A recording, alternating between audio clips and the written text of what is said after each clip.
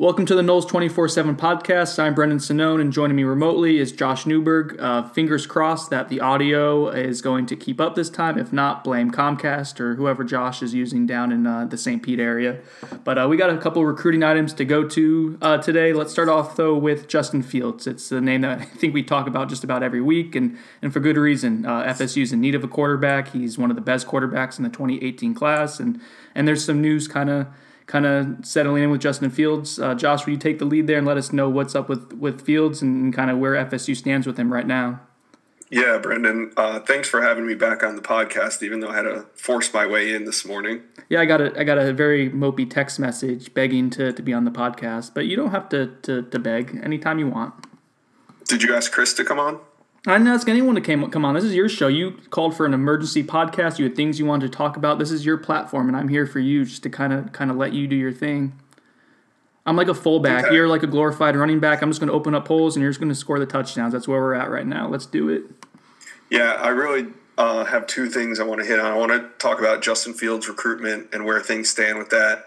And then I also want to talk about the satellite camps that I attended this weekend at USF.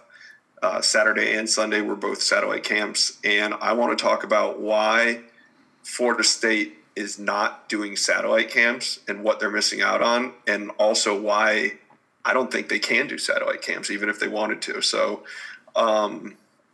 first of all, on Justin Fields, there's been rumors that he's going to come in for a visit. We've all known that he was going to make a return visit after his April trip. So how many visits this summer, we don't know yet, but we do know Chris confirmed with a source this morning that said Fields will be at Florida State, and they expect him to throw on Wednesday. Wednesday's the first day of Jimbo Fisher camp, so Fields should be there for that afternoon session, it sounds like. Probably get a visit with the staff in the morning, do the tours and stuff, and have a full-day visit on Wednesday that would also include him out on the field in the afternoon throwing. Well, so yeah, go ahead. I was going to say with Justin, so he came, like you said, in April, and that was after the spring game, and that was for 45 minutes or something like that. We talked a little bit on the podcast previously. This is going to be just a completely different animal, right? With what Florida State's going to be able to do with him during the week, just to have him kind of visit and see around. This is going to be a much more detailed trip, I imagine, right? Yeah, this is what they wanted. This is you got to look at his recruitment and the way that we've been covering it, the way that we've been following it. And this is just the next step in the process of what kind of we've said is going to happen all along. Mm-hmm. It started with contact in the spring. Florida State reached out to Justin Fields, as we said. They got the ball rolling in April after he visited and he was offered.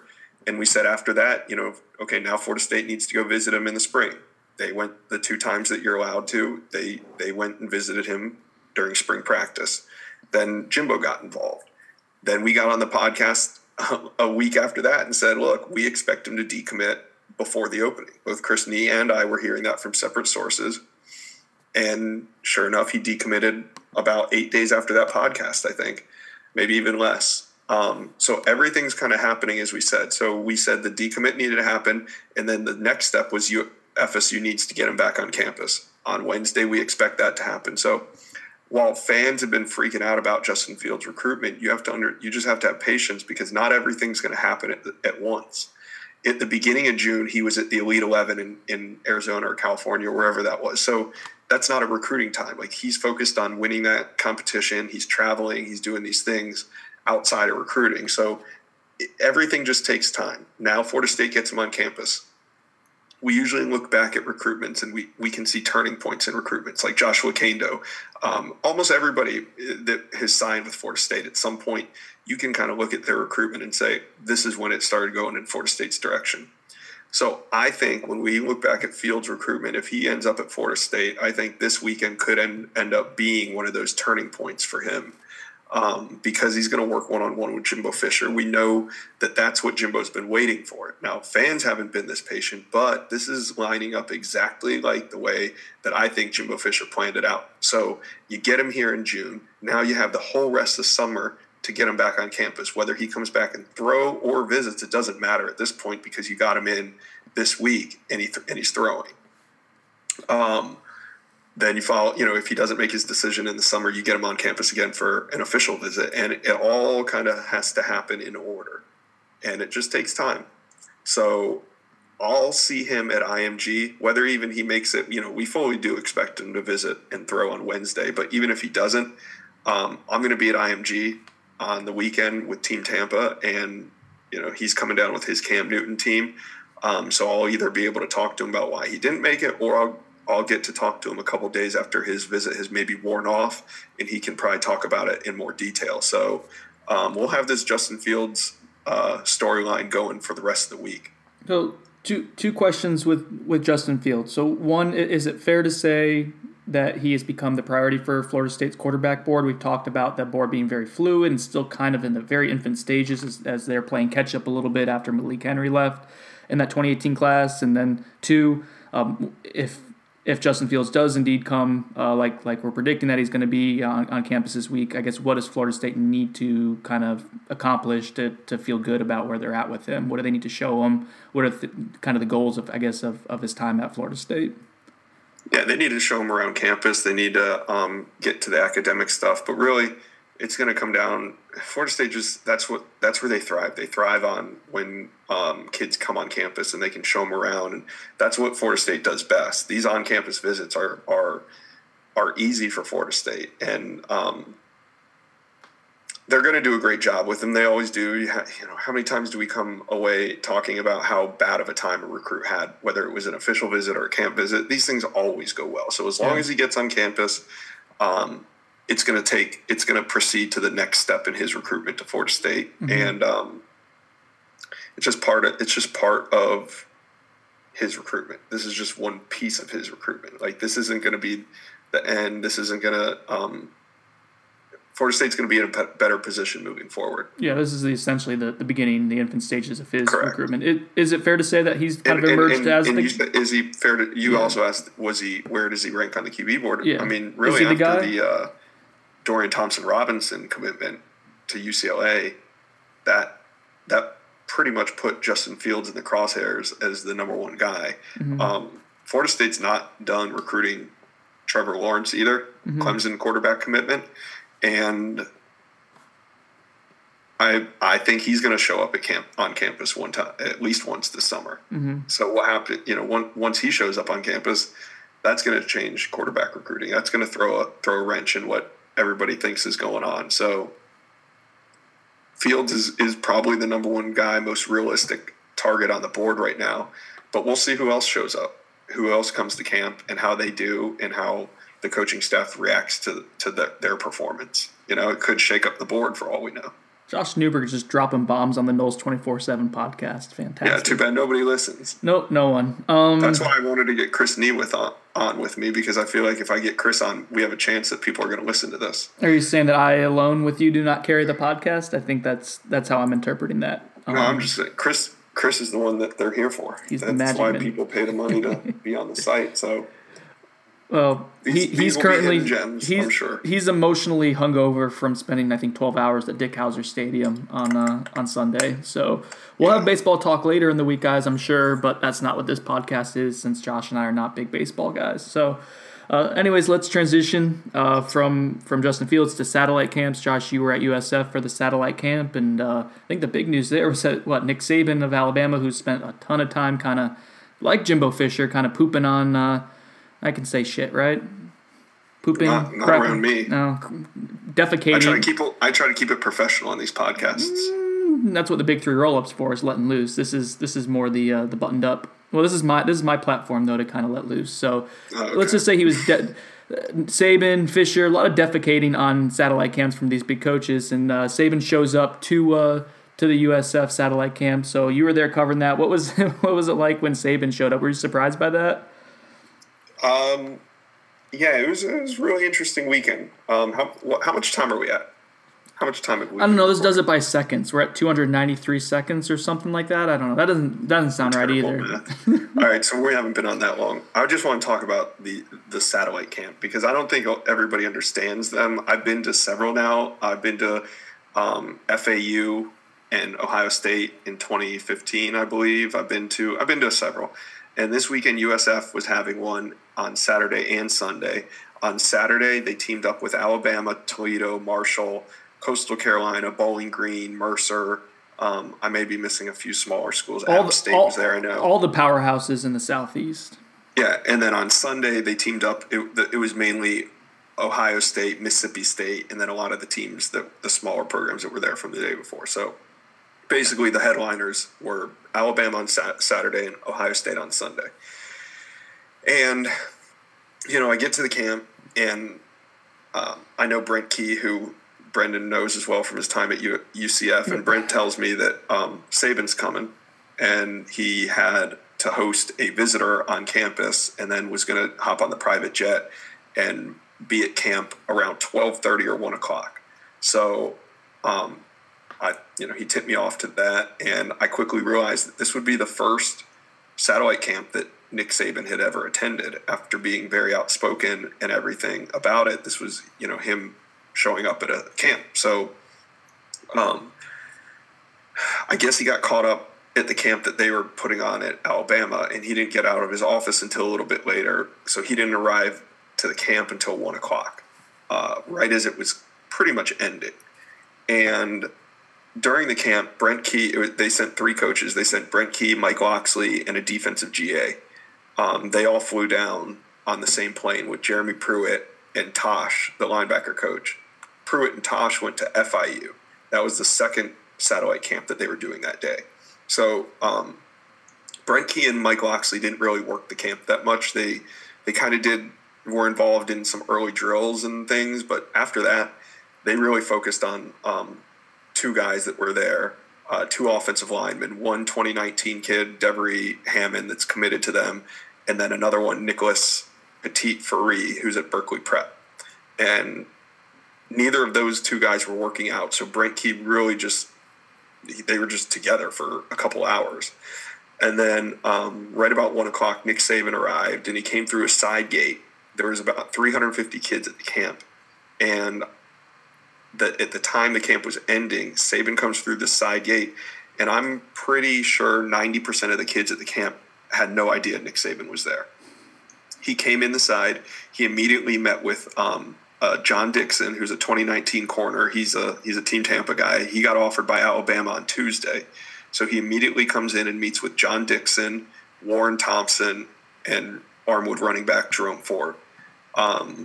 I watched, him kind of interact with those guys one-on-one for about 3 to 5 minutes each, and they rotated him through. And then I was told afterward he met with Nicholas Petit-Free in the commit, and then he got out of there. And then he went to FIU. All the coaches, Loxley and Brent Key, got on the plane with Saban, and they flew to FIU. From what I saw from video from FIU, it looked like Saban was actually involved in that camp. I saw a video of him addressing the kids. I think just the timing of it all in Tampa kind of limited him on what he could do, and he didn't want to make a big scene, and he kind of just wanted to slide in and slide out, and that's what he did. On Sunday, Urban was there, Greg Schiano was there, Kerry Coombs was there, Tony Alford, the running back coach, was there. Mississippi State had a couple coaches, but I didn't see Dan Mullen. I don't think he was there. The Ohio State coaches pretty much did the same thing that the Alabama coaches did the day before. They were slightly hands-on during some drills, but by 40 minutes into the camp, they were on the sidelines talking with some of the top names that were there, and of course they weren't participating. So they were visiting with those guys. Urban Meyer was visiting with those guys. At the end of the camp, I've seen Urban address the kids like at FAU. Saban addressed the kids at FIU the day before.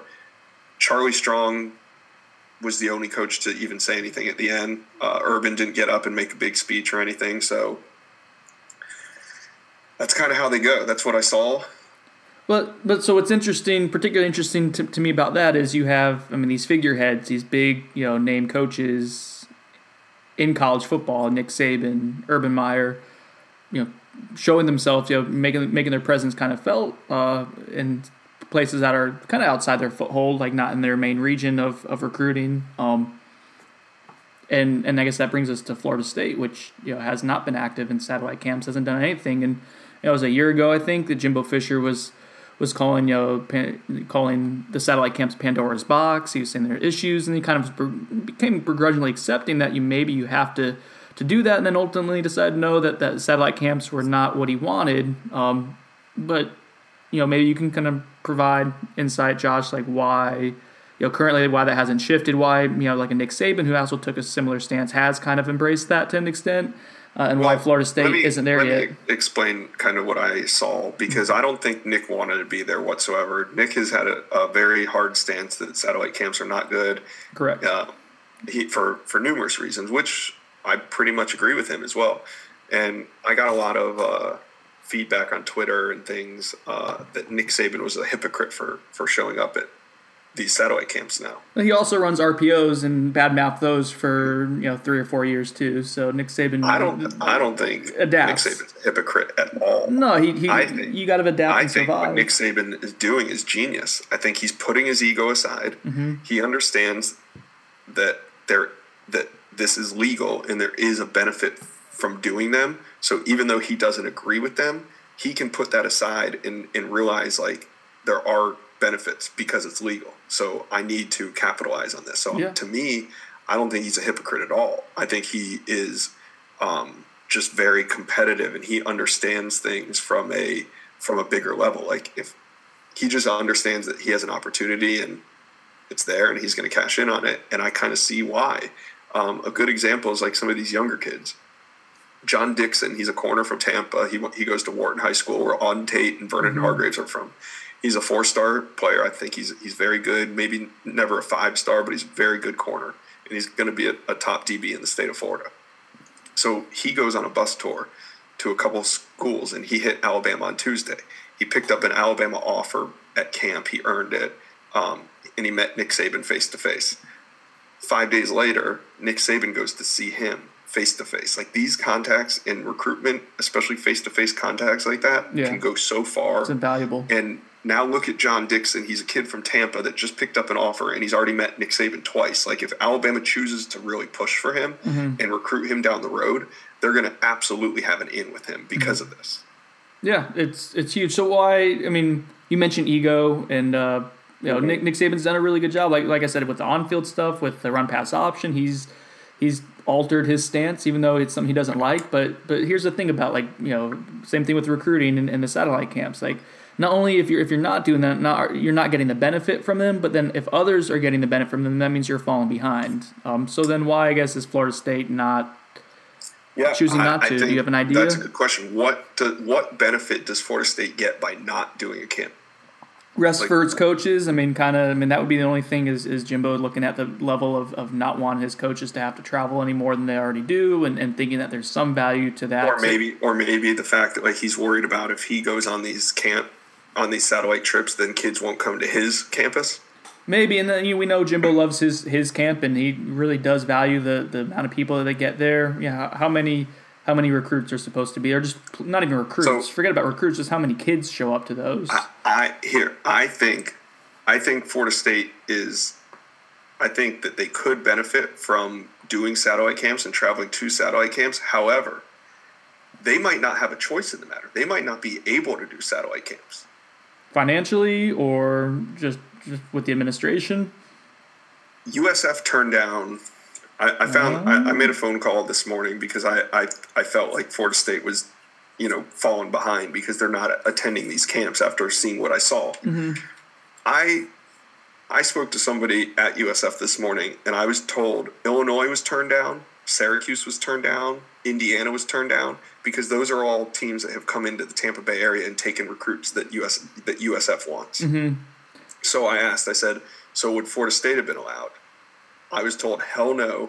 No other team in the state would have been allowed. Miami, UF, FSU, they would not have. USF wasn't going to allow those schools to come on their campus. Mm-hmm. And they do battle for some kids. Sometimes USF can get a kid to stay home just because, playing at home. So Florida State couldn't do a camp in Florida. UCF's not going to team up with them. No, but would you think? But no, I don't. But then I would say this is I believe the new legislation. Then I could be talking on my ass here. I believe the new legislation with the NCAA is going to allow for non FBS schools or non-FCS, so Division II schools, Division III to host satellite camps. So Florida State could go to a set, but then you have to drum up enough interest, with the. And the other thing to look at is, where does Florida State need to do satellite camps? The only place they really need to do satellite camps in is in South and Central Florida. Yeah. Texas. And maybe probably not even Georgia, because you're close enough in Tallahassee. And now you're going to prevent kids from coming to campus. Yeah. Like if you do a satellite camp at Georgia State, you're probably going to hurt yourself in the long run, because kids are going to say, well, I came to Georgia State and camped with them. Why would I come to Tallahassee? But we know that you need to come to Tallahassee. Like the one of the reasons Florida State recruits so well is because of Tallahassee and everything that campus has to offer. So maybe you do one in Alabama. So I was interested in Texas, and I was talking to somebody this morning, and I said, if they can't do one in Florida, why not Texas? They said, where are you going to do it? Texas isn't going to let them on campus. Baylor, TCU, none of those schools. I said, Houston. They don't recruit against Houston. I said, in the city of Houston is where they've been getting their players. And he said, he made a great point. He goes, everything that Tom Herman has going on right now, him and Major Applewhite are really good friends. He said there's no way Major Applewhite is going to do that to Tom Herman and allow Florida State to come in. So, Florida State, yeah, they could go do one at Toledo or, but they don't need to go do that. So to me, Florida State might be getting boxed out of this whole satellite camp. It might, while I do think Florida State is missing out, and this isn't the end all be all. This is just a piece of the recruiting puzzle. So because I say Florida State's missing out on satellite camps, I'm not saying they're going to recruit terribly. I still think things are going to go, but it's something that I think they could take advantage of. However, they might not even be able to if they wanted to. Well, at the very least, it's. I mean, yeah, like you said, it's not that Florida State. You got to find a dancing partner. I'm trying to look. I mean, did Florida go to satellite camps last year? I'm trying to look it up right now if they went. I think Florida Gators may have. So I do know that Florida State a year ago definitely looked and explored the idea of satellite camps, and that was Jimbo Fisher was initially opposed to it, like I said, and then he kind of came around to the idea of at least exploring it. And for some reason, it kind of fell to the wayside there and never really materialized in anything. So, I guess neither of us have a concrete, answer as to why Florida State's not doing the satellite camps. It looks like there's maybe a couple different moving pieces as to why. I think we both kind of agree, though, that if you're Florida State and you're able to, you kind of need to at least explore those ideas, or at least the possibility of it a little bit more, because it is a valuable tool that, again, others are doing it. It's something that you just can't afford to get passed up on if others are using that as a tactic. Even if it just makes a difference for one or two recruits like it is for Alabama, it's worth exploring. Let's kind of finish things off, Josh, with Florida State's camp. You mentioned it early in the podcast. It starts on Wednesday, goes through Friday, and this is a big deal for Florida State. They do bring in a bunch of recruits and just a bunch of kids in general twice during the summer for a couple days at a time, and it's a chance for the coaches to interact with players and get to know them at a closer level. It's a huge evaluation part of the process for Florida State. We saw it last year with Kyle Myers, was a guy who kind of emerged for them. You see this every year, that someone in the summertime kind of emerges. So I got the list of guys that are going to this camp that we've been able to confirm so far. We got Justin Fields on the list, which is obviously a big one. Jay Struder at quarterback. Going down, we have some running back commits like Joshua Corbin, Charles Strong.